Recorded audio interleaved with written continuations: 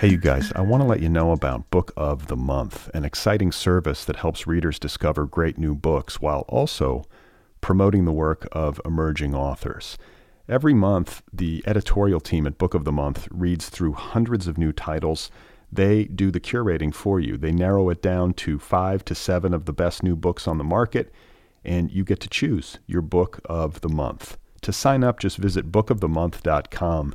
And for a limited time, you can get your first book for just $9.99 by using the offer code CHIRP, C-H-I-R-P. I should add that Book of the Month recently launched curated audiobooks in addition to hardcovers, so members have options. You can choose one or the other, either the hardcover edition or the audiobook. And if you pick the audiobook, you can download it and listen to it right there in the Book of the Month app. My latest pick is a novel called Anita DeMonte Laughs Last by Xochitl Gonzalez. It tells the story of a forgotten art star of the 1980s who died tragically and whose life and work and memory are later unearthed by an art history student. This is right up my alley. I can't wait to read it.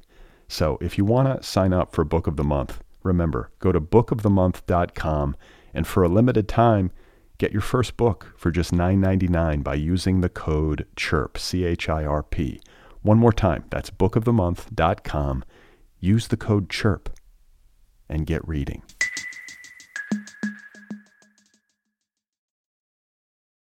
Hey everybody, this is Brad Listy. I just want to let you know that I do an email newsletter once a week, just once. That's it. I will not inundate you with emails. It's a pretty simple email newsletter. I share with you news of the latest episode of the podcast, and then it's like an enumerated list. I share links to things that I've been reading or finding interesting or funny or enjoyable for some reason. So sign up for my newsletter at otherppl.com, this show's official website, or you can sign up at bradlisty.com, my website. It's the same newsletter in either place, and I think that's it. It's a good newsletter. It's useful and informative. Hey, where is everybody? I'm going to do it now, if I can. Hello, how are you, everybody? What's going on? This is Brad Listy. This is the Other People Show. I am in Los Angeles, and it's nice to be with you. I hope you're doing okay out there. Day after the election. As I record this, I don't know what happened. As you listen to this, you do know what happened. So there's a bit of a schism. How are you feeling? Have we tipped into chaos? Have we pulled ourselves back from the brink? What's happening?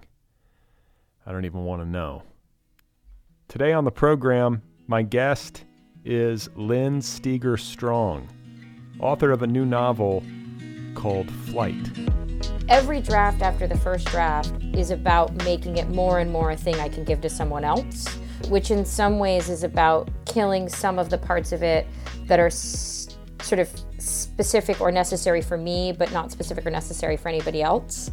And I think, which is just sort of a long-winded way of saying, I think that I sort of was reaffirmed in the idea of art as an offering, because I just felt like these writers were giving something to me, and giving something to me that was so essential and important to me at that time. And so I think it helped me sort of re-clarify that for myself in terms of sort of like, I am here to make an offering. Okay, that was Lynn Steger Strong. Her new novel entitled Flight is available now from Mariner Books. Flight is a novel about family, it's about relationships, it's about parenthood, it's about money, class, art, creativity, love, grief, death. It's about a lot of things. And it tells the story of a group of family members who come together for the holidays in upstate New York. This is the family's first Christmas following the death of their matriarch, their mom. And there are decisions to be made around the family inheritance, namely a home in Florida where the mother spent her life and her final years. Lynn Steger Strong does a really incredible job of rendering each individual character in this book in ways that make them distinct and three-dimensional and fully human. She's also very gifted when it comes to creating psychological realism on the page. Just her ability to access her characters' thoughts and memories and feelings and to understand their motivations, especially when those motivations are complex, and to then synthesize all of that and to build characters and to build a world that feel palpably and even unnervingly real. It's just a great book. I loved it. And Flight is Lynn Steger-Strong's follow-up to her novel entitled Want, which she and I spoke about just a couple of years ago, back in the fall of 2020. And it feels like a lifetime ago, doesn't it? But it was just a couple of years ago. And Want wound up finding an enthusiastic readership. And I think her new novel is going to build on that. Again, it is called Flight. And I really enjoyed it, even as it was causing me physical duress. Because this is a book that will get you involved. You get involved with it. And it implicates you. Especially if you happen to be a middle-aged person with kids. In which case, good luck. You will see yourself a lot. But even if you're not middle-aged and with children, this is still a book that you will be able to relate to because it speaks to so many things that are right at the heart of life. And it's just a good story. It's intense. This is a family novel that is suspenseful. And Lynn Steger-Strong is a big talent. My conversation with her is coming up in just a couple of minutes. I do have a few quick orders of business to go over. First and foremost, the Other People podcast is a listener-supported show. We are almost to 800 episodes at this point.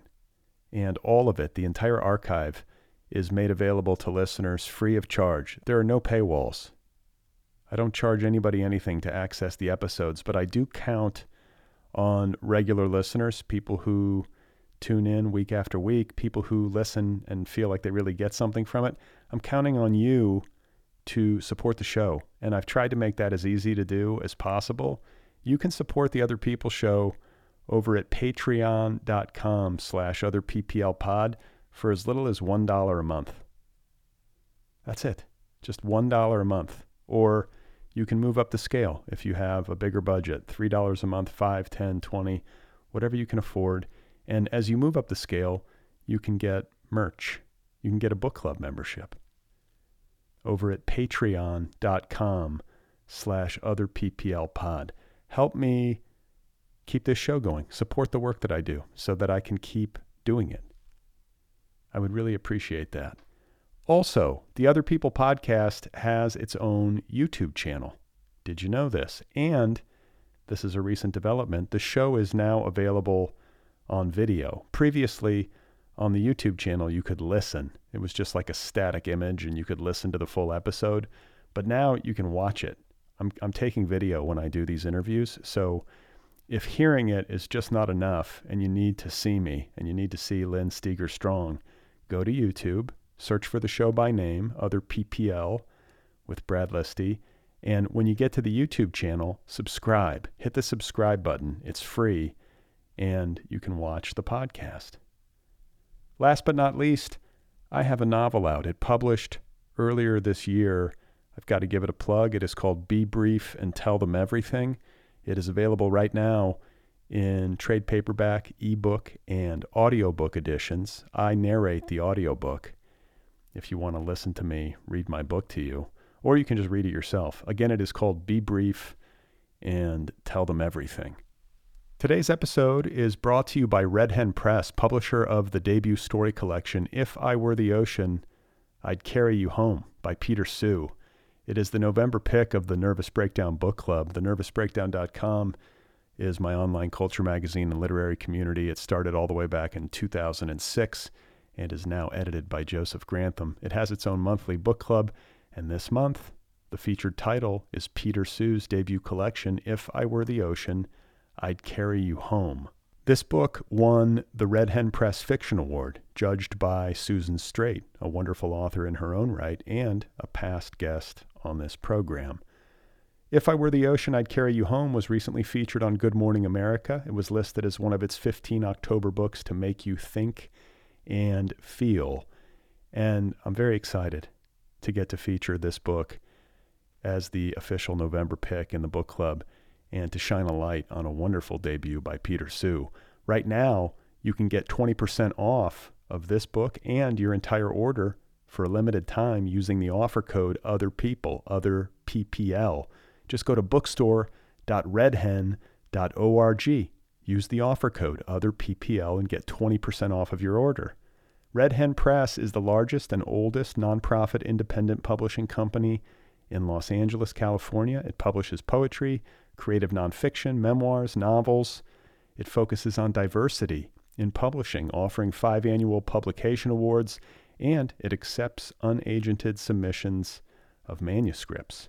Red Hen also offers dozens of in-person and hybrid literary events every year, and it invites those who happen to be in the Los Angeles area to drop in for a visit at the Hen House Literary Center in Pasadena. For more information, visit redhen.org.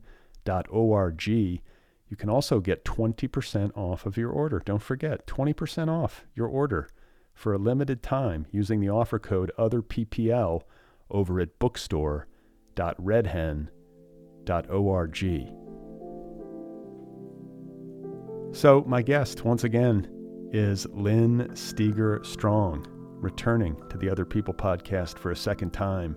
She is celebrating the publication of her critically acclaimed new novel. It is called Flight, and it is available right now from Mariner Books. It just published, I think, yesterday.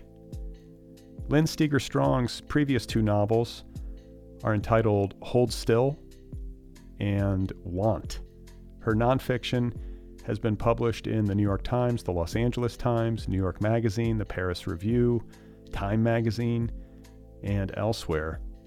She is a teacher of writing and has taught all over the place at the Pratt Institute, Fairfield University, Catapult, Columbia, and this year she will be the visiting fiction writer at Bates College in Maine.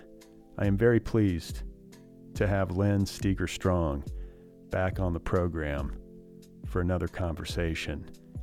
And her new novel, one more time, is called Flight.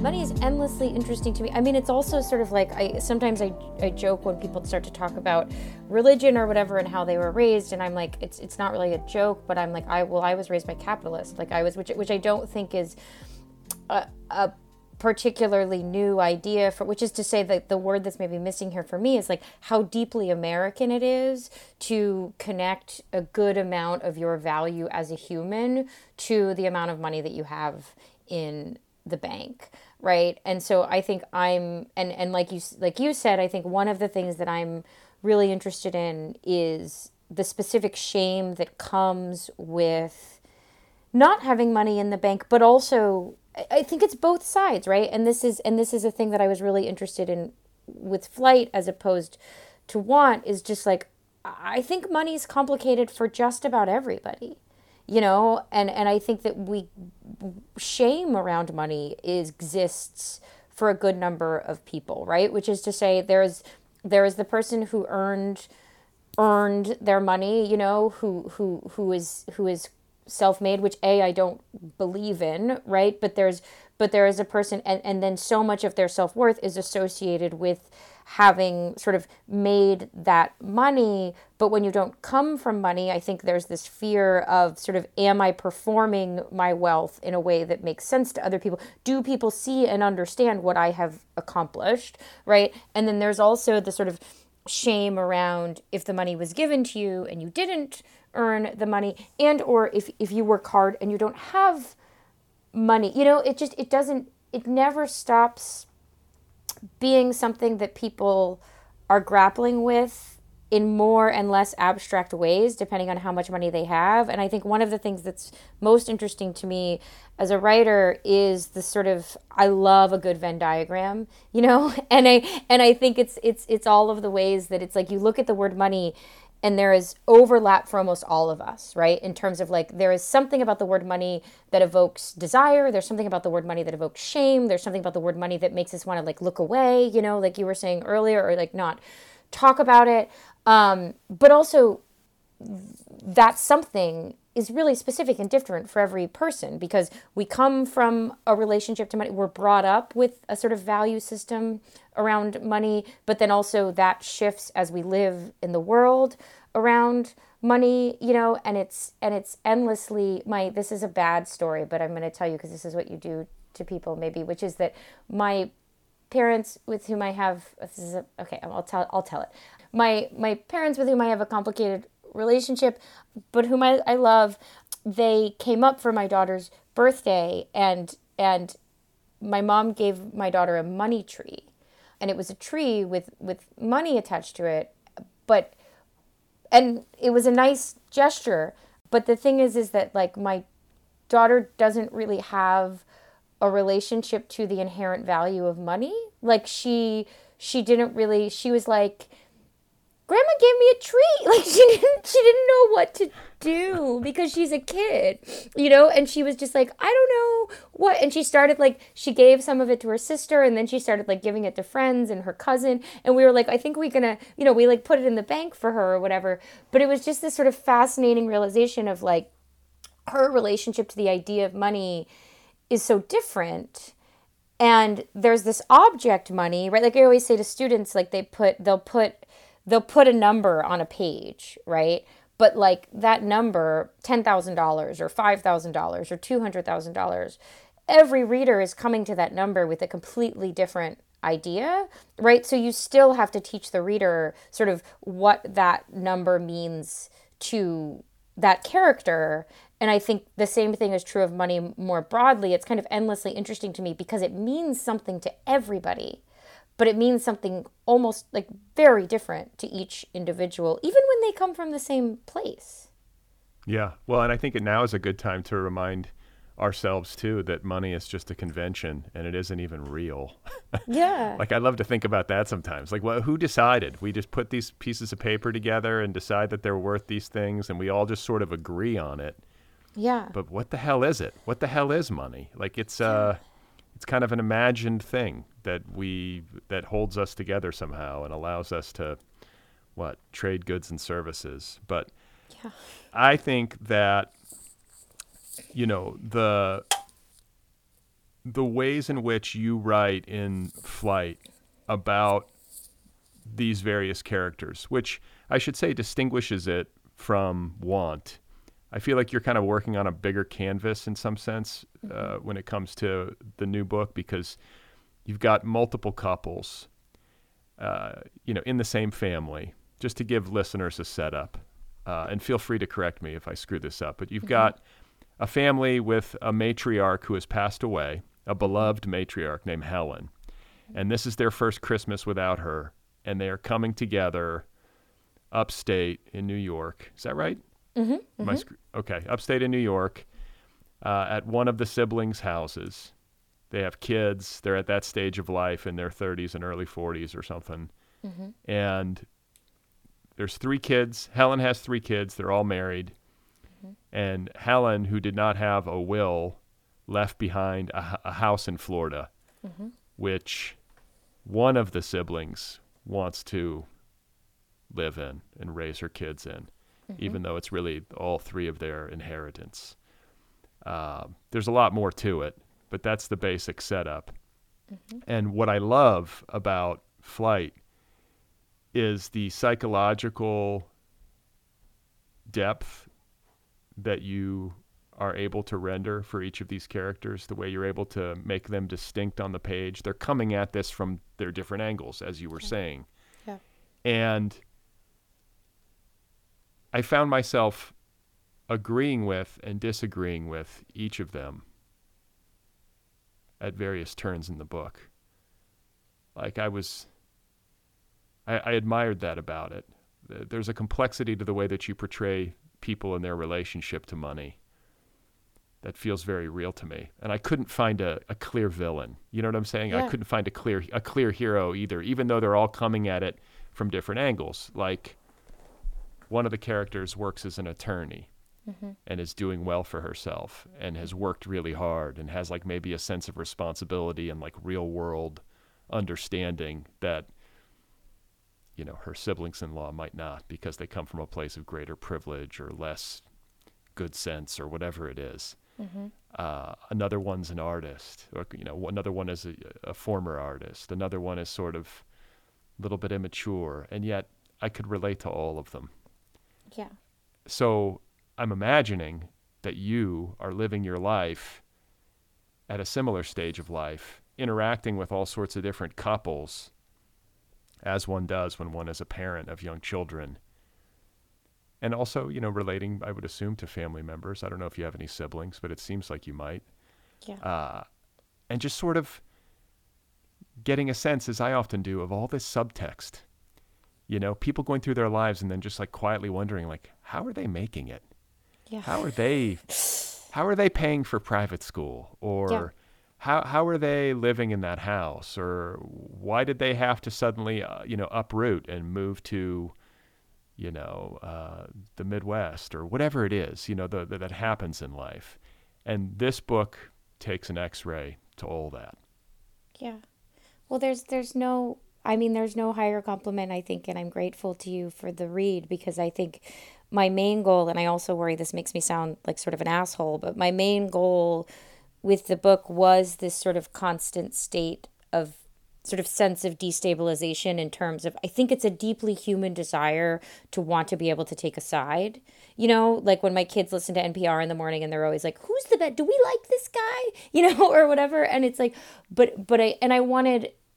I wanted the reader to kind of feel the impulse to do that every once in a while, but I wanted to constantly subvert or destabilize that desire by adding a new component to the character. So I think, especially as I went through later and later drafts, because I don't think any of these people is wrong, right? Like, I don't believe in that. It's like Tess is the lawyer and she's very practical and all of those things, and she has the most money, but also she spends most of the book envying these siblings because she doesn't have what they had, which is that they had Helen, and it's also just like she is a mom, and she sort of has been taught and understands that, like, one of the best ways to care for your family maybe in this country is to make a lot of money, but she feels constantly uncomfortable in her ability to actually care for her children when they're right there in front of her, right? But I don't think that makes her a bad mom. I just think that she has strengths and she has weaknesses, and it makes her a person, right?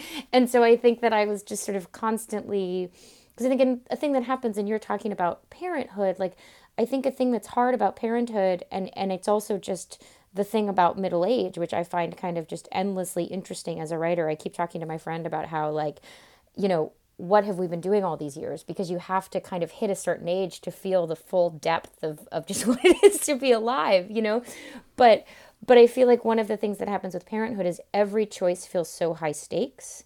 And it's so hard to not sort of look at someone else, or it's hard for me. I don't know if it's hard for other people, but it's hard to look at someone else and see that either they're making another choice and or they have the ability or privilege to make another choice, right? So, like, someone can send their kids to private school. I can't send my kids to private school. I believe in public school. I still envy the option. Yeah. Like, it's that sort of thing where it's like it feels so high stakes, right? But another thing that I think I was interested in is it feels so high stakes, but often the things that feel so high stakes we're wrong about, right? Like whatever school our kids go to or don't go to, like, the world is burning. Like, there's larger concerns for our kids' futures, right? Beyond, like, the college they get into or whatever. But which is to say there are so many different spaces of differentiation in terms of both the fear we experience as parents and also the choices we make as parents, and the fear and the choices that feel important and real to us in our sort of daily lived experience, which I don't think we can help but experience, but then also the fear and choices that are sort of bigger, and our ability or not to navigate that differentiation, I think was as much my interest here as the sort of granular differentiation between the parents. And again, I think, like, I believe in my belly, all these people love their kids. Like all these parents love their kids. Like most parents I've ever met in my life love their kids, right? But it can look vastly different. And I think and it can have vastly different consequences. A lot of that love can feel like violence. Like, I don't mean to undercut sort of the impact or consequences of that love. But again, I'm interested in that. I'm interested in looking at the Venn diagram and then sort of using those points of divergence as an opportunity to create narrative tension and maybe ask the reader to ask some questions. And so you wrote this book, I guess you must have started it not long after we spoke about Want, mm-hmm. right? You said you wrote it, I want to say you wrote it in 2020. Yeah, it's funny. I think I was writing it when we talked. The thing that came pre-COVID was I really wanted to write. I'm ultimate, like the thing that gets me back into a book, right, is some sort of formal challenge, like some sort of formal cliff jumping, right? And the thing that I knew that I wanted to do even before finishing Want was that I wanted to write a book with a sort of roving point of view.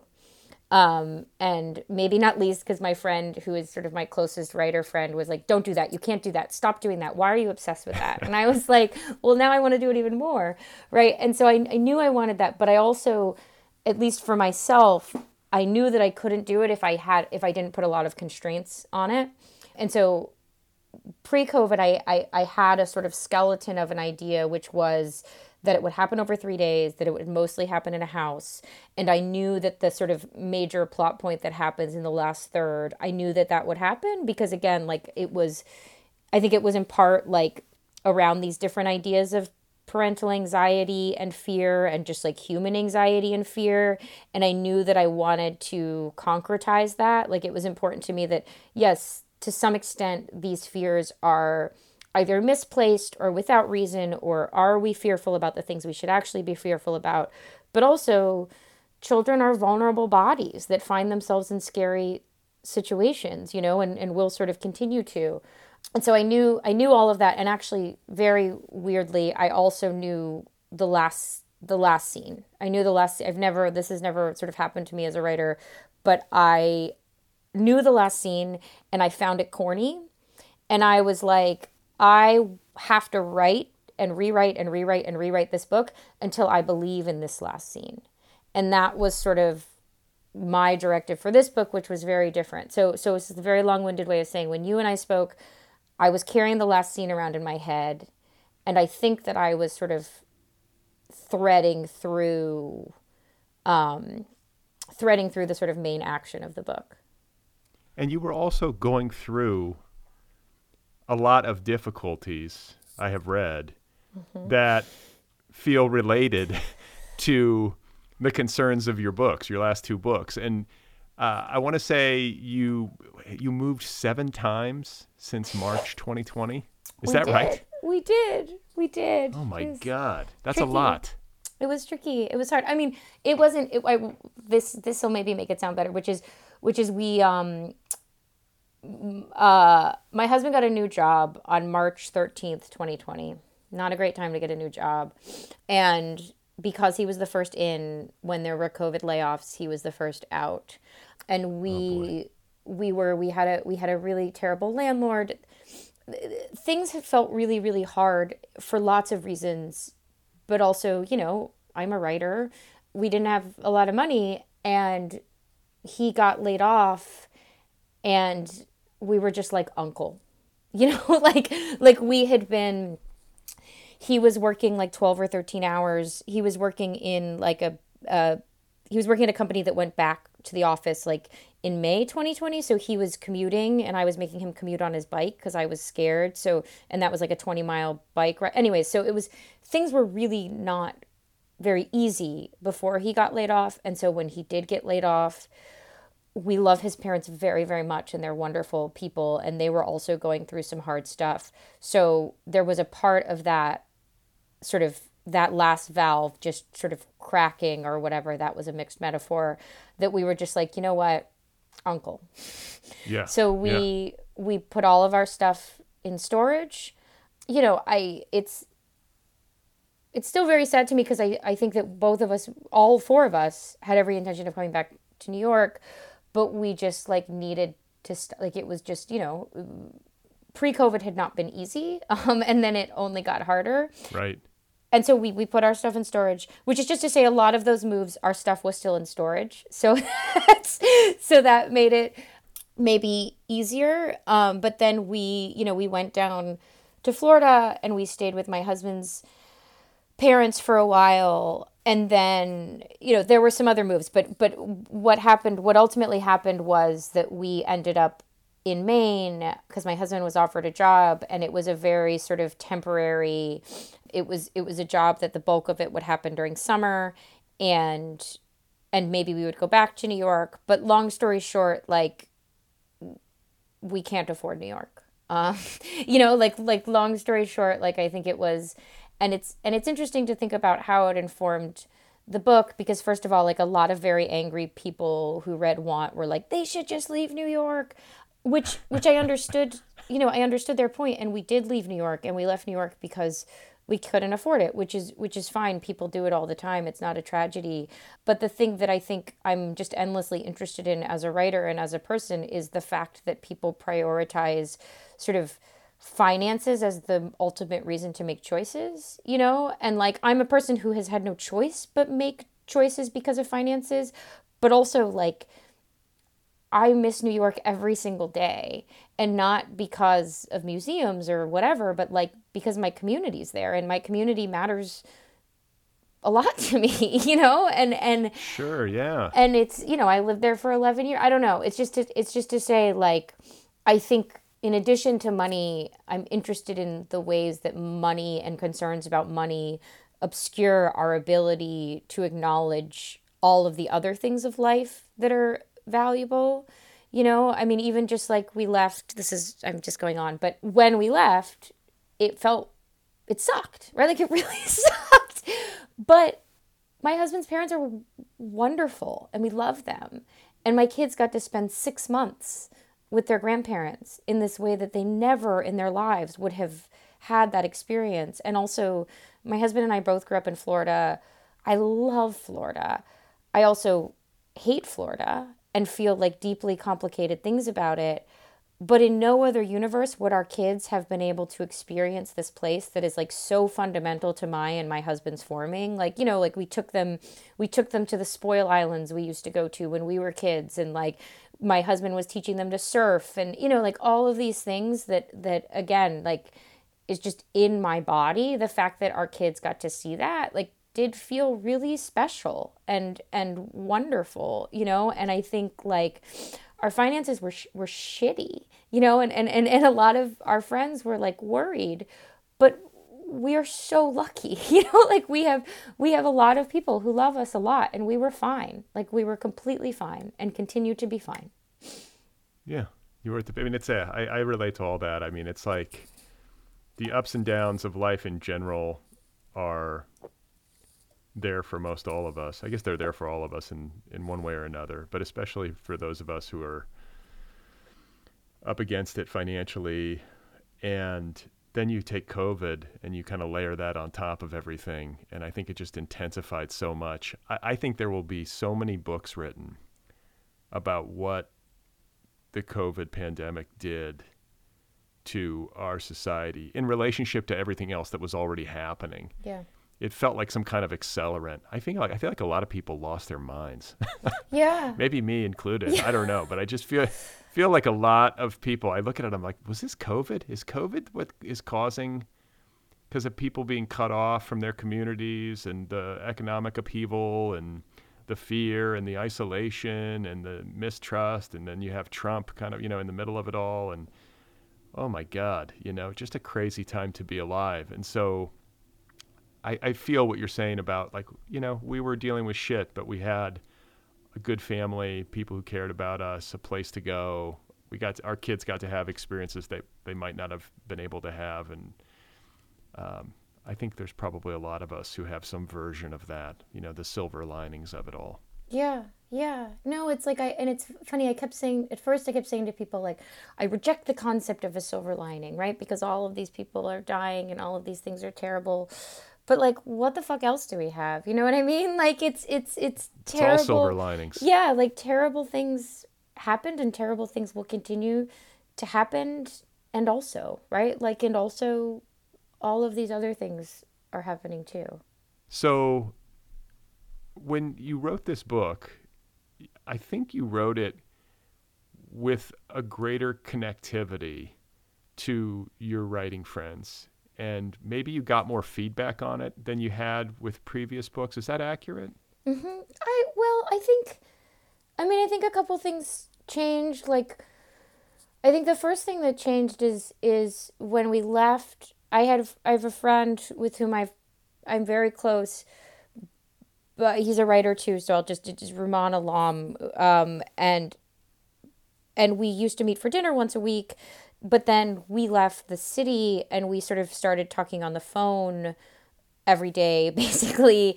And I think that sort of shifted something for me in terms of just like someone else who was carrying some of this around with him too, and I could check in with and be like, he knew and continues to know enough about sort of what I'm thinking about and mulling over that and I for him, that like it's become this sort of fun thing of like, if your friend is also carrying your book around with them, they can sort of say, hey, I read this thing, or hey, I saw this thing, or I was thinking about this, and it becomes this kind of, for me at least, it becomes this really exciting and rich alchemy of sort of experiences. And then I think too, like, COVID was so, like you said, it was so alienating in so many ways. And also I think as a parent, I was so, and just I think as a person, I tend to have a hard time, like, there's a moment in the book I give this line to Tess, but to be honest, it's me too, which is just like, if she stops being productive even for a minute, she'll die,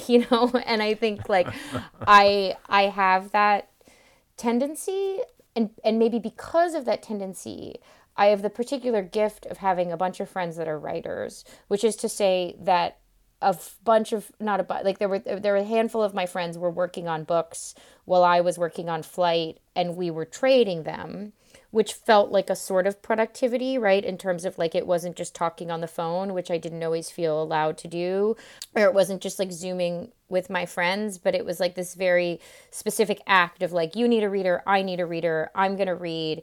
And then we would Zoom because we were in Florida and I wasn't seeing any of my friends. And then of course it would be like 2 days just rolling around inside of the brain of these people that I love, right? And it felt so good. It just like it was we were so alienated, everything felt so hard. I missed my friends and my community so much, and I just kept thinking, oh my God, I'm so grateful that I'm a writer, because I'm just rolling around in everything that's wonderful about my friends, right? And then they're doing it for me, and then we would get on Zoom and we would have these like sort of marathon talks about our work.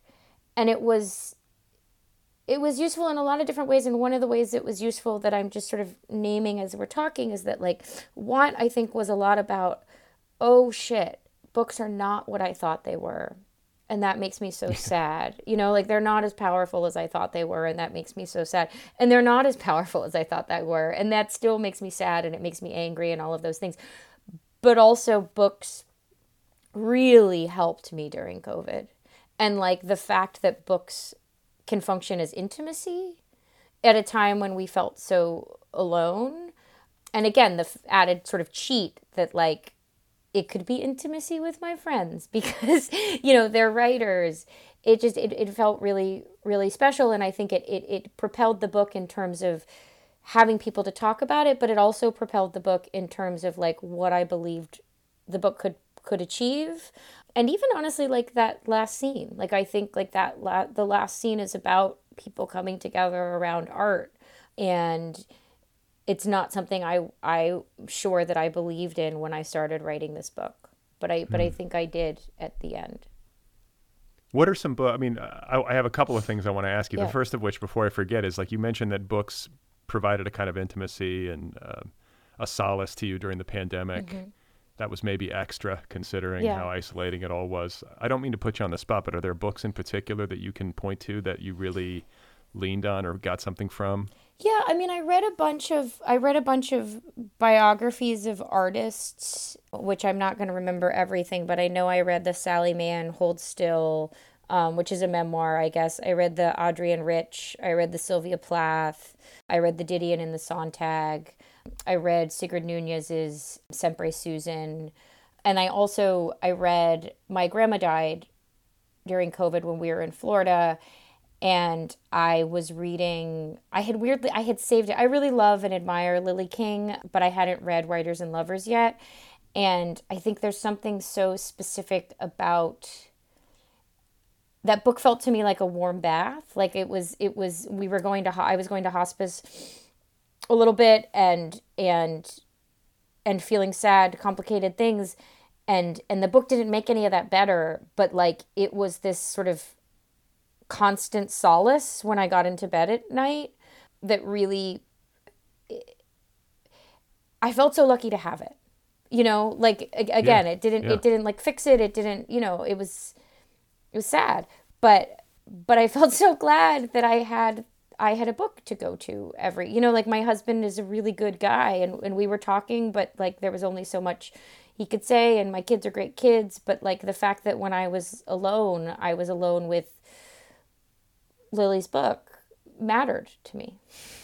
Sure. Well, and it's also the time, and I mean that's the function I think that books perform so often, is that you're dealing with the end result of somebody laboring, often for like many years, to crystallize and clarify those thoughts. Yeah. And you're not going to get that from a conversation 99 times out of 100. I mean, it's just because the labor isn't there, or the energy. There's so much human energy in a book if it's done well, and I feel the same way. There's that, especially if you're finding a book at a time in your life and it's just completely resonant. It's giving you exactly what you need. That's the best. Yeah. No, it's so, and it's I also think it clarified.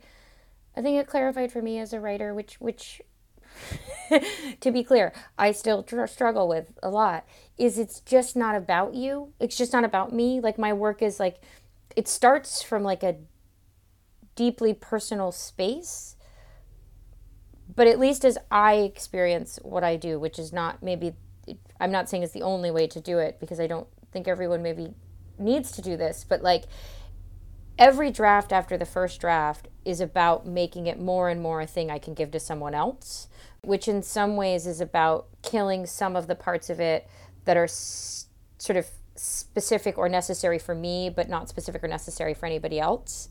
And I think, which is just sort of a long-winded way of saying, I think that I sort of was reaffirmed in the idea of art as an offering, because I just felt like these writers were giving something to me, and giving something to me so that was so essential and important to me at that time. And so I think it helped me sort of re-clarify that for myself, in terms of sort of like, that is, I am here to make an offering. Yes. I love the way that you said that, because for some reason, and I'm only going to speak for myself here, though maybe you can relate, it can be easy to lose track of that when you're in the midst of writing a book. Yeah. Yeah. Well, and then add to that the particular mindfuck of putting a book out, and it feels like it's like you're dancing as fast as you can, but like you made the thing is that it's the thing, like, so take the thing or don't take the thing. But I think to some extent, like, you as a writer, you just go make another thing, like you go make another thing. Yeah, I bristle a little bit. I bristle a little bit at some of the responsibilities that are incumbent upon the modern author. Yeah. When it comes to like the post-publication marketing and, the hustle part of it. Like I get that some of that's going to be necessary, but there's also a part of me that's like, hey, I just spent a decade working on this fucking thing. Like, Yeah. can you please just give me, like, read it or don't read it? I'm done. You know, like, Yeah. I did my work, you know, but it's, I guess it's part of the process. Yeah. No, it's a weird, I think bristle is a good word. I think that's how I feel too. Like I understand it's part of it, and I want to do whatever I can to get my book out in the world, but also there's something sort of fundamentally antithetical to what it is to be a writer, to then like have people looking at you. You know, like I feel like most writers are sort of, in part, we became writers because we're observers and because we're sort of careful and quiet in the corner, you know, and also that, especially for people who write novels, like I need a little time, you know, like I need a little time to take it in and process it and sort of recalibrate it and re-articulate it as something I actually believe in. And the idea that then all of a sudden you're just throwing words around is it makes me nervous. Yeah, no, I get that. And I think it's like the two experiences are really different. Yeah. Like when you're in a book and you're writing a book, that is a fundamentally different situation than when you're out like doing this sort of thing or promoting the book, or I don't know, all that kind of like drudgery, like the outreach, the emails. Yeah. Yeah. You know, that stuff. No, Different. it's hard. It's, well, and it's like I was saying to a friend, it's like it's so precious to you. It feels, again, I don't think it's me, and in some ways, like I have much less respect for me the person than I do me my work, right? But then it's just this thing that people can just swipe at and bat at. You know, it's like so quick. It's just almost like it feels like sport, you know, like there's something about sort of looking at something that somebody's made and it feeling just like a game that people are playing, and it doesn't, when I'm making it, it doesn't feel like a game. So I think it makes me like really uncomfortable and afraid that when you put it out in the world, it sometimes does feel like a game. Sure. And then other times you'll get like the nicest email from a complete stranger. Yeah. Yeah. Right? Yeah. Or a message or whatever on. So I think those are the best things, because No, then you know that it's connected. I got one I was actually like having my sort of weekly panic attack yesterday and emailing, texting my agent and calling my friend and, you know, my poor husband at this point. But then this morning I was coming back from my run and I got an email from a woman about want, and she was a high school teacher, and I was like sitting on my front steps crying, you know, and I sent like a portion of it to my friend, and I was like, never mind, I'm fine. You know, like never mind, like Yeah. this is why we do this. You got to you know? save those. I think you have to save those. I have a little folder and like I save those notes for days when I'm feeling particularly shitty, because it's like, okay, I know that like it's not going to land everywhere and some people aren't going to like it, or it's going to get batted around, as you say, and not treated with respect or something. But there are people for whom the book will land. Yeah. And what more? I mean, I don't know. I don't have much. Maybe I should have higher expectations, but I think I've been chastened or humbled or whatever in my adult life. And I think sort of like you, I've had to come to terms with the fact that my idealized version of books and what they can do in the world and what the writing life entails is not how it actually is. Yeah. Yeah. Or, you know, and so I think like I'm happy with just like that one email from somebody. Yeah. I would love for my book to connect with 1 billion people. That'd be great. You know, like who wouldn't? But it's okay. It's okay with me. Like I can accept hitting a smaller audience, but hitting the people that I'm supposed to hit, I guess. Yeah. Yeah. No, I mean, a bunch of things on that, but when my first book came out, which like nobody read, like an interesting thing about putting this flight out is that like sometimes people are sort of saying, I get emails or whatever, and people are like, I'm so excited about your second book, and I'm like, what's my third? You know, Wait, and the first book is called Hold Still. The first book is called Hold Still. Very good. Yeah. Okay. But not a lot of people read it, and it's like you're saying, it's part of being a writer. It's fine, like it's totally fine. And I think it was actually really, like, I'm grateful to have a book that totally failed, because then when Want was really lucky, I was able to really understand, first, what a gift that was, and second, that it's random. You know what I mean? That there's an aspect to it that's just luck and arbitrariness and, all of those things. And like, but when my first book came out, my oldest friend, who is a lawyer, who is not a writer, we were on the phone, and I was similarly freaking out, and she was like, you know what? Somewhere right now, some person just like you is sitting down and cozying up with your book in the exact way that you have done your entire life. And that doesn't mean a lot to everyone, but it means a lot to you. And it's going to mean a lot to that person. And like, dude, like what, like you chose to be a writer. So that's what's happening. And that is cool, Yeah. And that's still true. I mean, weirdly, I think it becomes differently and more true. Like I was telling a friend, one of the things that's hard about right now is that like a lot of the readers that mean a lot to me have already read it, and so have like sent me emails or sent me texts or called me, and we've talked about it.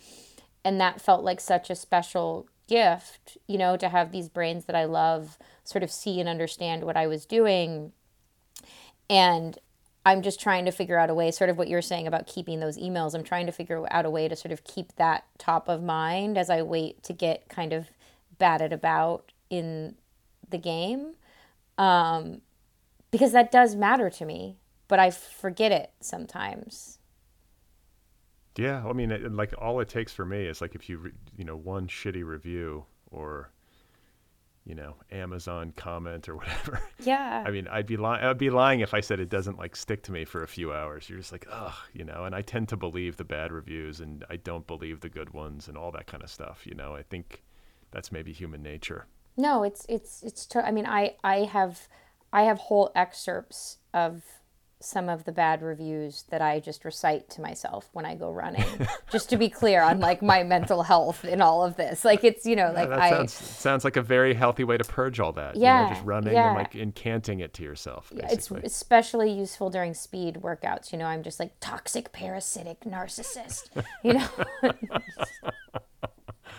Well, I want to talk because, as we've been like going through this part of the conversation, it occurs to me that like along with money, class, the complexities of parenthood and being middle-aged and all that entails, your last two books, at least, have also been very good on the subject of art and what it means to be an artist. And that's very much in flight as it was in Want. And so, I don't know, I'm hoping you have a copy of your book somewhere nearby. I would love to have you read a short bit so that listeners can get kind of a sense. Look at that. Yeah. There it is. Yeah.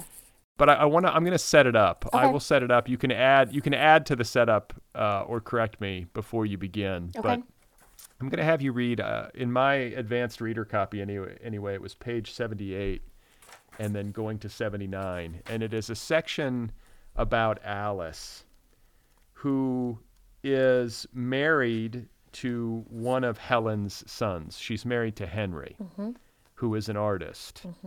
And Alice is formerly an artist. She kind of quit her art and has now become a social worker. And she wanted to have children, but her pregnancies didn't take. I think she had 5 losses. And so this is a character who's been thwarted in her desire to be creative, right? Or to create, right? I mean, that's kind of a theme in her life. And she feels dislocated at this stage of her existence, not quite knowing what her identity is. And trying to think if there's anything else. I guess also, close to Helen, as everybody in this book seems to have been, even though, Helen's her mother-in-law, and she had a particularly close relationship with her, as did Tess. Like, everybody loved Helen. I love Helen. I want to know Helen. I love Helen, too. Yeah, so is that a good enough setup? I mean, to get us to I think that's perfect. I mean, I feel like it's worth saying, writer to writer, like, this page almost killed me. So I appreciate that you're having me read it because it was hard. It was hard to get right. I hope I got it right. But anyways, No, you did. I think I'm glad. I mean, maybe that is the writer in me. I could zero in, but I was like, ooh, this is just right. I felt like that sense oh, when I read it, so thank. I flagged it. I can't tell. Like yeah. This was this. Like the amount of times I tried to work on this. Anyways, I appreciate it. Okay, I'll read. Alice takes a long hot shower now that the house is still and quiet. She turns on the small space heater on her side of the bed, fists both her hands, and rolls them along the edges of her hips. Her wrists still clench when she's tense, although she used to blame the painting, the ripping canvas, working. She misses having somewhere to put all the extra anxious, worn-out self that she still has. Her work now is more solid, like those years trying to have a baby had felt at first. It has clear, concrete goals, clear, concrete steps. The meetings, the court hearings, the protocols, and the people, just like the special foods, the yoga, the long walks. Lying on the bed and visualizing the healthy forming fetus. Hands flat on her stomach, deep breaths in for a count of 6, out for a count of 8. But Art and Baby had also begun that last year to feel similar. Rules that felt specific and exact, but also made up. Trying to be precise, but precise like jumping off a cliff. Art was from the body, while a baby would be of it. Art was mushy, murky, abstract, while a baby would be solid. The obsession and compulsion were exactly like she'd always done them, but then all that time and work for nothing. In that way, too, it felt like art. She's most grateful for her job now because she doesn't have to deal with her own thoughts as often. Sometimes those years of the failed art and the failed baby. Her art was not a failure, Henry said, but no one gave a shit about it, so what else could it have been? When she felt empty, awful, she thought of calling Helen. She thought of asking Helen to love her, make it better. But what a stupid, silly, childish thing to say, to ask. I do already, is what Helen would have said. What Alice wanted was someone to prove it to her. Prove something irrevocable about her. Say it in such a way that she could feel sure that they would not take it back. Helen was the only one she might have trusted. Henry seemed to want her too unthinkingly to see how wanting wasn't loving. With every man who'd ever wanted her and called it love, she'd felt like this. This was true, too, in its way, of how her mother loved her. Preconditioned. The baby was something both Henry and her mother wanted that she couldn't give. Henry said he didn't. It was her choice, but she knew better. She thought maybe her body couldn't hold a baby because it understood she'd never really learned to love another person. Maybe also this was why her art failed. She'd not been shown or taught enough about just loving without first appealing or performing.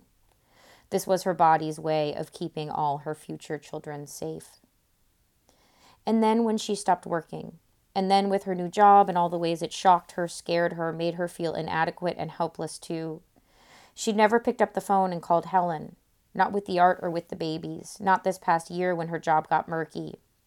It's a particular type of sad, she thinks, to miss the possibility that she might one day call this person who is gone now, that what she lost was a thing she never had the courage to go get. So listeners should know that every character in this book is drawn like this. I mean, there's an incredible psychological intelligence that you have as a writer that you bring to the page. You know, to have a character who is dealing with multiple pregnancy losses, who would then feel thwarted in her art and would quit art. That makes such psychological sense to me. I imagine as a writer that made some sense to you on the page. Like, of course, that's what she would do, you know? And yeah. I think that, like, you know, in full candor, my wife and I lost 5 pregnancies in between our 2 children. Oh, wow. So I've been down that road, and I think you never really get off of it. But it's one of these things where those kinds of losses are experienced mostly quietly. And yet there are ripple effects, and there are ways in which I've been trying through the years to detect how it's impacted my wife in particular, because she bore the brunt of it. So I don't know. I just really appreciated the way that you drew Alice, because it just felt right to me. It felt like, and it it didn't just feel right in the sense that like, oh yes, of course, this is exactly what I expected. It surprised me. And then once I kind of got over the surprise, I realized like, oh yeah, there's real insight here. So kudos to you for sitting with her long enough and spending enough, time on this particular passage, but on the book as a whole to get it right, to get these people drawn right, because the ultimate impact on the reader, which is why I think your books are resonating with people, is that it's so emotionally involving. Like I was kind of laughing to myself as I was reading this. I was imagining myself blurbing it, and I was like, the most stressful book I've read all year. But I mean it as a high compliment, because like, if I'm not stressed, I don't care. And like the fact that I was stressed, I was like, I'm like, oh my God, is that not only do I care about these characters, but what they're going through and the way that you've drawn them and the way that you've delivered me to their interiors has implicated me. Yeah. And it's no coincidence that I'm a middle-aged writer with 2 kids and all the stresses that entails. I mean, I'm right there with them. So you're writing about my demo, but I don't know, just kudos. Like, are you somebody who reads a lot of psychology? Is this just something that you come by naturally, intuitively? Have you done a lot of therapy? No, I can't afford a therapist. That's a problem. Yeah, me neither. Yeah. I mean, I think that's I just first want to say, I can't, because I really mean it, and because the longer I do this, it feels like the only thing that matters is that, I think I told you last time how long I've been listening to you and how much I respect you as a reader and a thinker. And it matters to me that you said what you just said, and it also matters to me to say it out loud. So I just want to tell you thank you. I think, like, I find being alive, like, I find pickup incredibly stressful. Do you know what I mean? Like school pickup incredibly stressful. Oh yeah. And I think, like, I was at this talk last weekend with Ian Lee and Gish Jen, and a thing that she said was that she has soft ears, and what that I think what part of what she was saying was that she's particularly impressionable to the wants and needs of the people around her. And I think that feels really true to me. Like, and I think some of that comes from a not great place, which is that I think there's a part of me, the person, not me, the writer, who's constantly sort of looking around the room and trying to gauge everybody's wants and needs such that I might give them what they want and need from me, which is a very stressful way to live, and I think if I were in therapy, my therapist would try to help me get better at that. But I think as a writer, it's incredibly useful to me, right? Because that desire to engage and understand. And I think the difference between it in life and as a writer, and this is the kind of gift of being a writer as opposed to just like a deeply neurotic, anxious person, right, is that as a writer, you sort of, there's that initial impulse, and it's even what you said about Alice, right? There's initial impulse of like, yeah, that makes sense, right? Like a thing that I would do as a person is I would sort of see Alice, and I also, it also just means a lot to me that Alice means a lot to you because she means a particularly large amount to me. But I would be like, yeah, art and baby and quitting and a lack of, like, there's so much there. That makes sense, right? But then the writing of the book is to name and understand that sense, right? The writing of the book is sort of getting inside of that sort of, again, that sort of Venn diagram of like, art is not baby. And also I think I was particularly, throughout this book, I was particularly interested in the sort of strange relationship between parenting and art, which is just kind of endlessly fascinating to me, and how they're actually quite different in a lot of ways to me. Like, I think that that's not as often acknowledged. And also, I think a thing that I'm constantly interested in is that, like, I find parenting as much a source of strength and power for me as a writer as I do find it as an impediment, right? So I think I was just interested in the sort of way that those two ideas are constellated in all sorts of ways throughout the book. And then particularly with Alice, those things are sort of more, they're a bit more tender than they are with the others, but they exist in the others as well. And I think maybe just the one other thing I would say is that, one thing that I think a lot of about, and I think I was playing with in the book, is that like for self-protective reasons, I think that, but also this feels really human, is I, like most people I know, have a tendency to want to jump, right? Like if we're using pickup as an example, like those are the cool moms and this is this mom and this, right? Like I have a tendency to want to categorize. But then of course what happens is if you spend any time at all with the actual human, and not just the idea that you have conjured in your head about who this person is, they will subvert that idea and they will surprise you.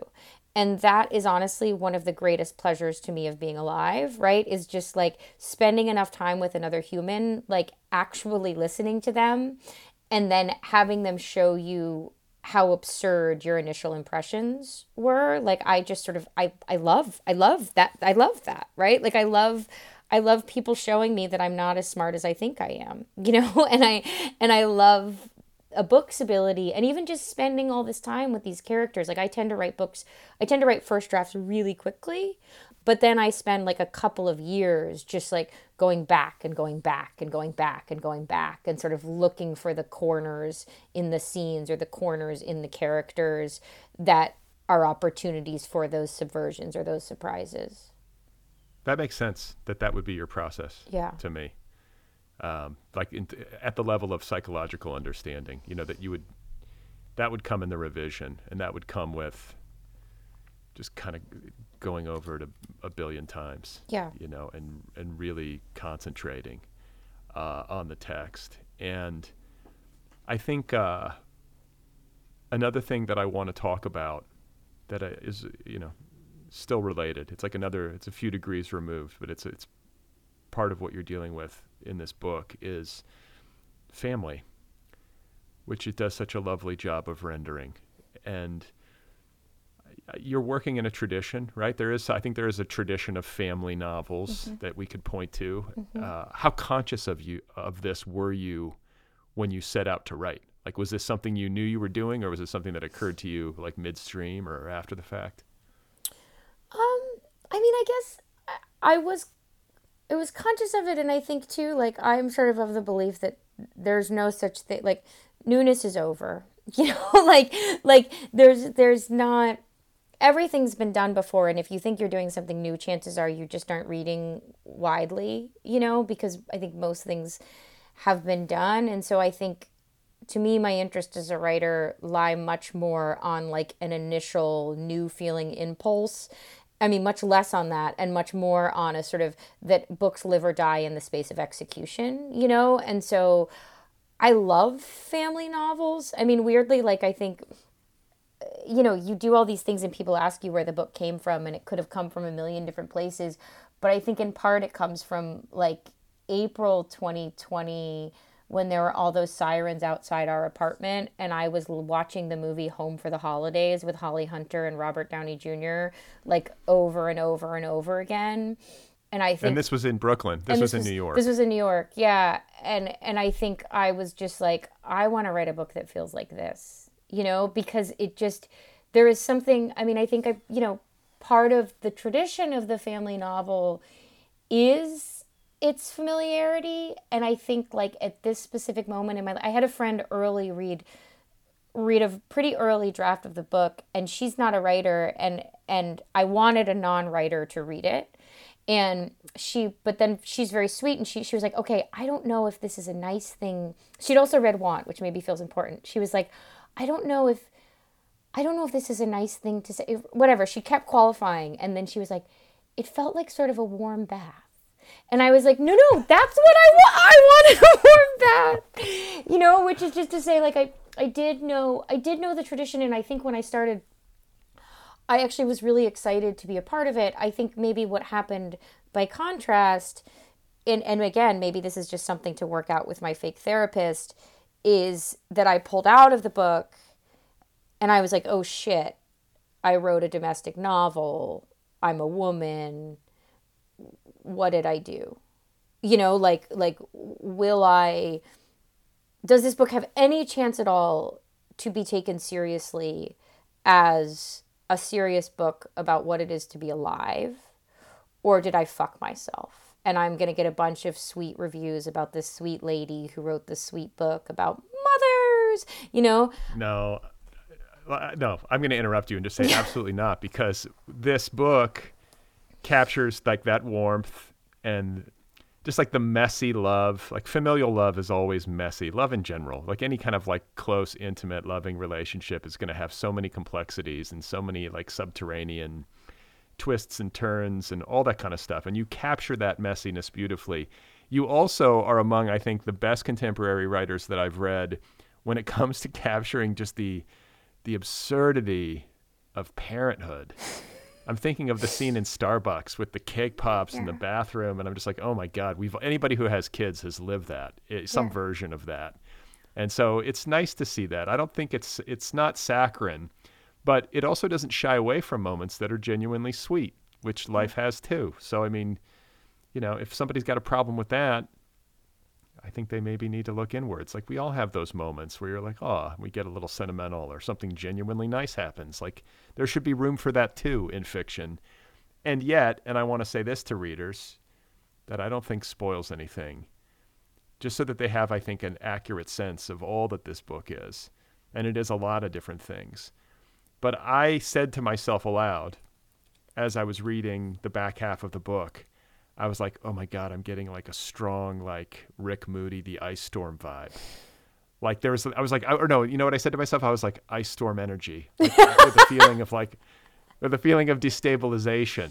Yeah. And I won't say anything more because I don't want to spoil anything, but just like, there's a real drama to this book too. Like it's, what is it? Whose blurb is it? Yeah. Rumaan Alam says it's suspenseful. Yeah. Like that word matters to me in terms of an appraisal of this book. It would feel incomplete without it. Like I think this is, even though it's a domestic book and it's about family coming together at the holidays, like I was on edge. Yeah. And we should say too, there's a subplot. You have all these family characters, but there is one outlier set of characters who is not blood related to this family, but who figure greatly into the narrative. Mm-hmm. And that is Alice's, what do you call them? Client. She's a social worker, and she's been assigned to a young mother who's been struggling with addiction, and her young daughter. It's Quinn and Maddie, right? Quinn and Madeline. So we have their narrative woven throughout this book, which adds, a dramatic element that needs to be noted. And I don't want to spoil too much, but I just want to flag it. And I don't know if you have anything to add there. Like, I mean, that felt like a very particular choice to bring in these two people who I think are decidedly less privileged than the blood-related family that's at the heart of the story.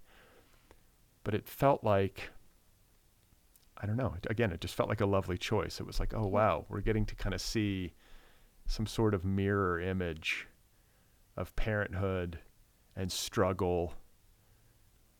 It was just kind of perspective giving.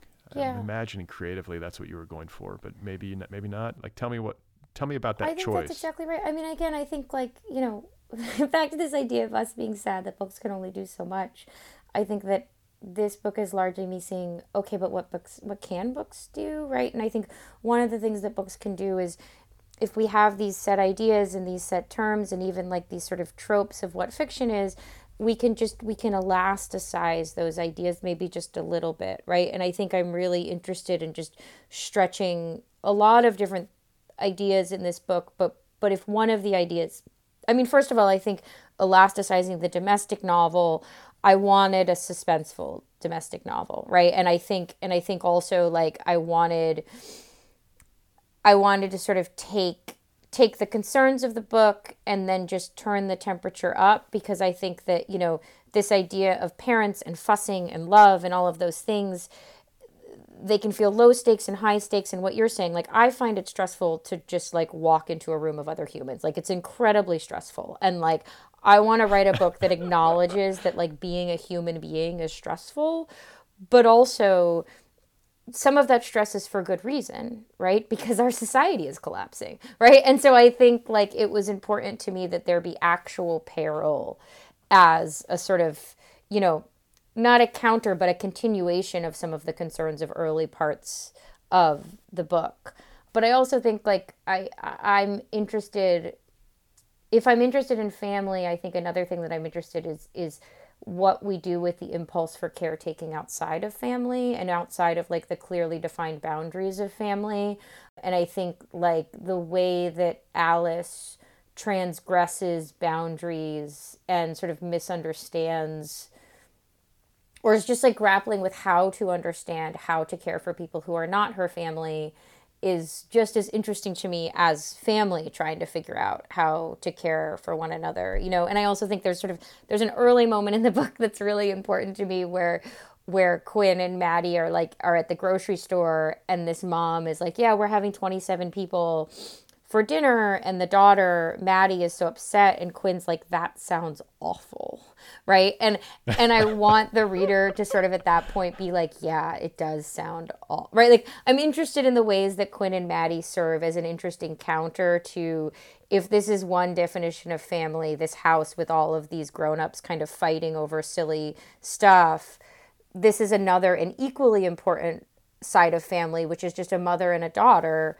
trying to love one another. They are also a family, right? And so like the domestic novel is often that first thing, but like this mother and this daughter are also trying to form a family.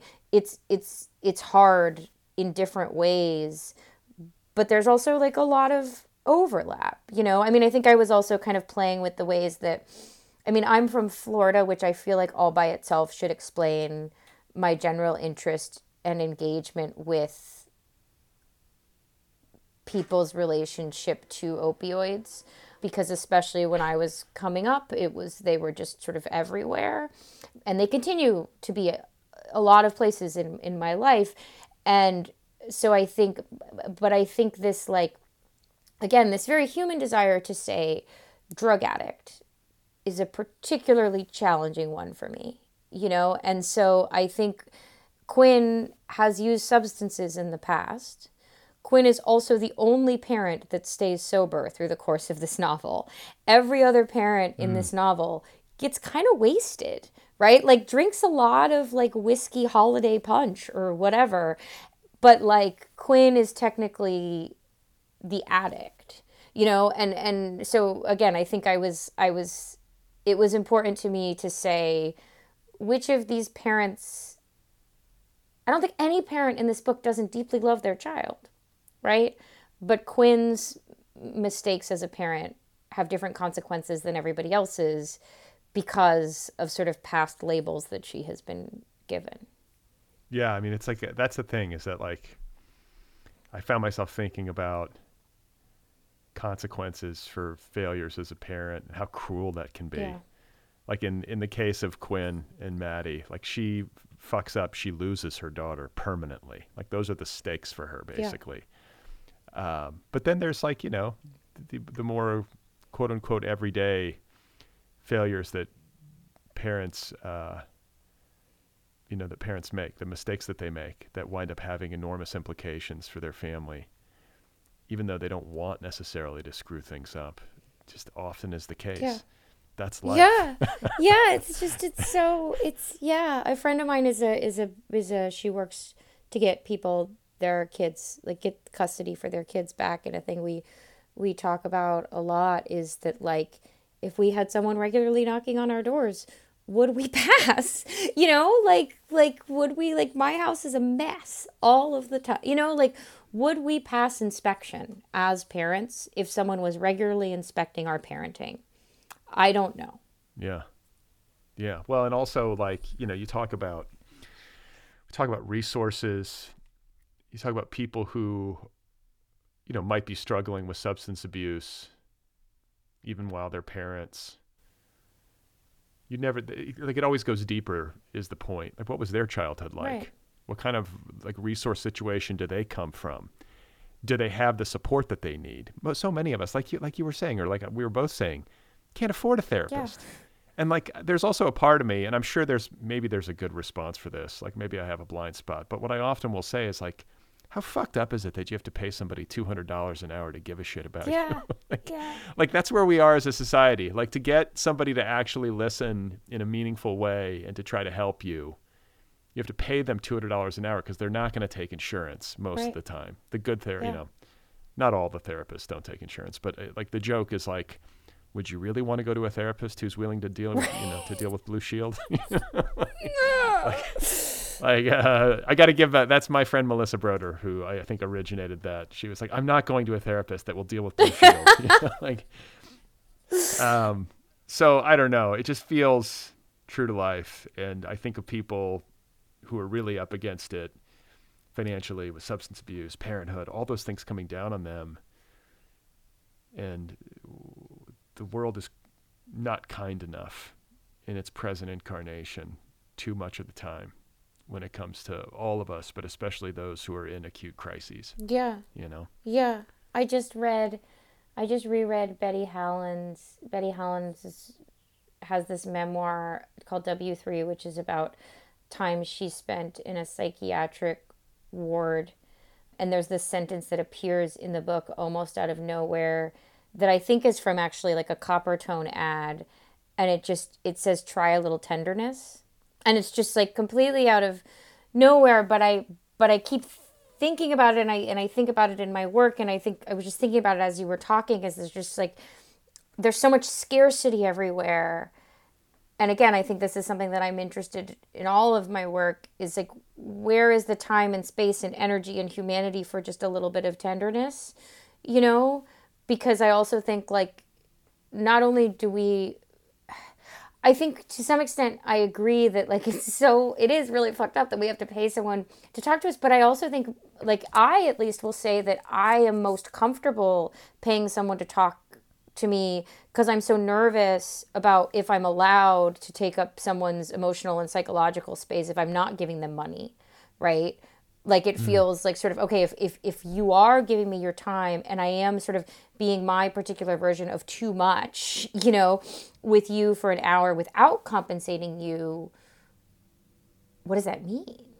How do I do that? Well, listen, I'll talk to you for free. You talk to me for free. Yeah, we're doing this. Look at that. Look how that works. This is what being on your podcast is. It's like intensive. A friend of mine recently stopped being a writer and became a therapist because she was like, or stopped, she wasn't writing very much, and she was mostly being a writing tutor, and she was like, it is the same thing, but less well compensated. And I was like, I really think you might be on to something. Like, hey, I don't know. I think it's reciprocal. Yeah. I give and I get from these exchanges, but I just want to say I'm such a fan of your work, and I love the work that you're doing. I think it's important, and I think it does what books at their best are supposed to do, which is to comfort the afflicted and afflict the comfortable, and to say the quiet part out loud, and to bring some relief, to people who are suffering in silence or in the shadows, or with shame and all this other stuff. And that's a function that I think your books, these last two books, I got to confess, I haven't read it's okay. You don't yet, have so maybe to. That one. Maybe that one. It's not even that good. It's not even that good. I've pitched. But is it of a similar ilk? Is it of a similar DNA? I can't help but be myself. I think I pitched this essay to somebody. We keep going on, and you were saying such nice things. But I will tell you this, which is I pitched this essay to somebody, and then I failed to write it. But I do still want to write it one day, which is just like I think the voyage. No book is as sort of interesting to me as a writer than The Voyage Out, which is Virginia Woolf's first novel, in some ways because I think it's like a totally fine Henry James, E.M. Forster knockoff. And then she just like reinvented the novel, right? Like which is to say that like I do think, not that I'm certainly not putting myself in that category, but I think there's a lot of, I think the thing about my first book, and I think the thing about these first books that I'm obsessed with, these sort of first books by writers I love that are not nearly as exciting to me as their later work, is that for me with the first book, I was trying to write a book as the world had sort of shown me a book is meant to be. And I think the thing that Want helped me understand was that the only way I'm ever going to make anything interesting is back to this elastic idea, right? Is if I'm writing a book in a way that only I could write books, And so I think like I still, again, like still holds all of my interests inside of it, but there were a lot of choices that I made in that book that I made because I thought that I was supposed to. Mm-hmm. And I'm not sure if you can make anything that you are like totally thrilled by from that. I was telling, I'm so sorry, I talk so much. Can I tell you one more thing and then we'll go home? Yeah, please. I had a friend in grad school who there was a certain type of story I would say or a certain type of thing that I would say, and she would go, "Oh, Lynn!" in this like really specific gasp. And I was thinking the other day that sort of my whole project as a writer is to make the choices or to like think about the spaces that create that feeling of like, Lynn, you know, like, which is like, it's, and maybe it's the stress, I don't know, but there are fewer Lynn choices in Hold Still, but I loved those characters and I thought about them for a long time, and I, you know, I'm glad they're in the world. I don't think about them maybe as much as I do the ones that I've made since. I love this term elasticize. I'm going to steal Good. that. I think that's the way that we should all approach our books. You know, you're working within a certain tradition or a certain form, but you've got to elasticize it and make it your own. Yeah. Like, isn't that always some version of the project? Yeah. Love talking with you. So happy for you that this book is coming out. I predict good things for it. I think people are going to be into it. It's called Flight, and it's with Mariner Yep. Books. And is that did they publish Want? Is Nope. it or is it Nope. different? Different. Okay, so new on Mariner. Congratulations. Thank you. Enjoy this part of the process as much as you I can. will. I'm gonna readers like you. I'm telling you. It is always. I've told you this before, but your conversations with writers have meant a lot to me for over a decade, and it continues to feel like this extra special gift to get to actually talk to you. So thank you so very much for having me and for all of the conversations that you have had, all of these. This is right? Because I distinctly remember being pregnant with my now 10-year-old and just like driving around listening to you. Like you sort of kept me going. Your child listened to me in utero, for and now God's sake. she's double digits, Brad. This is how long you have been in my life. That's crazy. Pretty soon I'll be interviewing Yeah. her. Who knows? She'll have a book out. Her memoir about what it was like to be mothered by you. It'll be Okay. Lynn and me. Okay, we could talk all day. So we should do our goodbye thing. Yeah, it's nice to see you. Congrats once more. And are you working on a new book? I am. Or and you are. Okay. Any hints? Florida. First book totally in Florida. And I have this idea about explosions, which I'm not going to explain because I've kept you for so long. But I want an explosion on every page. All right. On that note, Lynn Steger Strong, it's nice to see you and nice to talk to you. It's so wonderful to be here. Thank you so much. It always feels like a gift. All right, folks, there we go. That was my conversation with Lynn Steger Strong, author of the new novel, Flight. It's available now from Mariner Books. It just published yesterday. You can track Lynn down on the internet at lynnstegerstrong.com. You can follow her on Twitter. Her handle there is @LynnSStrong. She's also on Instagram. One more time, the book is called Flight. It is out there now. Go get it. Trust me on this. Read it. It goes fast. You'll blow right through it. It's a really good book.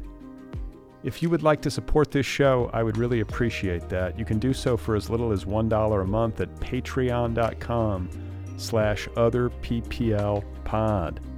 That's patreon.com/otherpplpod. Get some merch. Support the show. Patreon.com/otherpplpod. If you would like to sign up for the show's newsletter, for my official weekly newsletter once a week, you can sign up at otherppl.com or bradlisty.com. It's the same newsletter in either place. The Other People Podcast has a YouTube channel. Don't forget, you can watch the show now on YouTube. Go search for the show by name on YouTube, Other PPL with Brad Listy, and when you find the Other People channel, press the subscribe button. It's free. The Other People Podcast has its own official app. Are you aware of this? There's an Other People with Brad Listy app. It's free. It's available wherever you get your apps. It's a great way to listen. I'm just telling you. Go get the Other People app wherever you get your apps. If you have feedback and you would like to email me, the address for this show is letters@otherppl.com. Letters@otherppl.com. Let me know what you think. Tell me a story. Say something. All right? I'm not entirely sure who the guest is going to be next week. I think it might be Peter Sue, author of the new story collection, If I Were the Ocean, I'd Carry You Home. But I'm not 100% on that yet. I got to sort things out. So stay tuned. I will leave you in suspense. I hope you're doing okay. Hang in there. All right?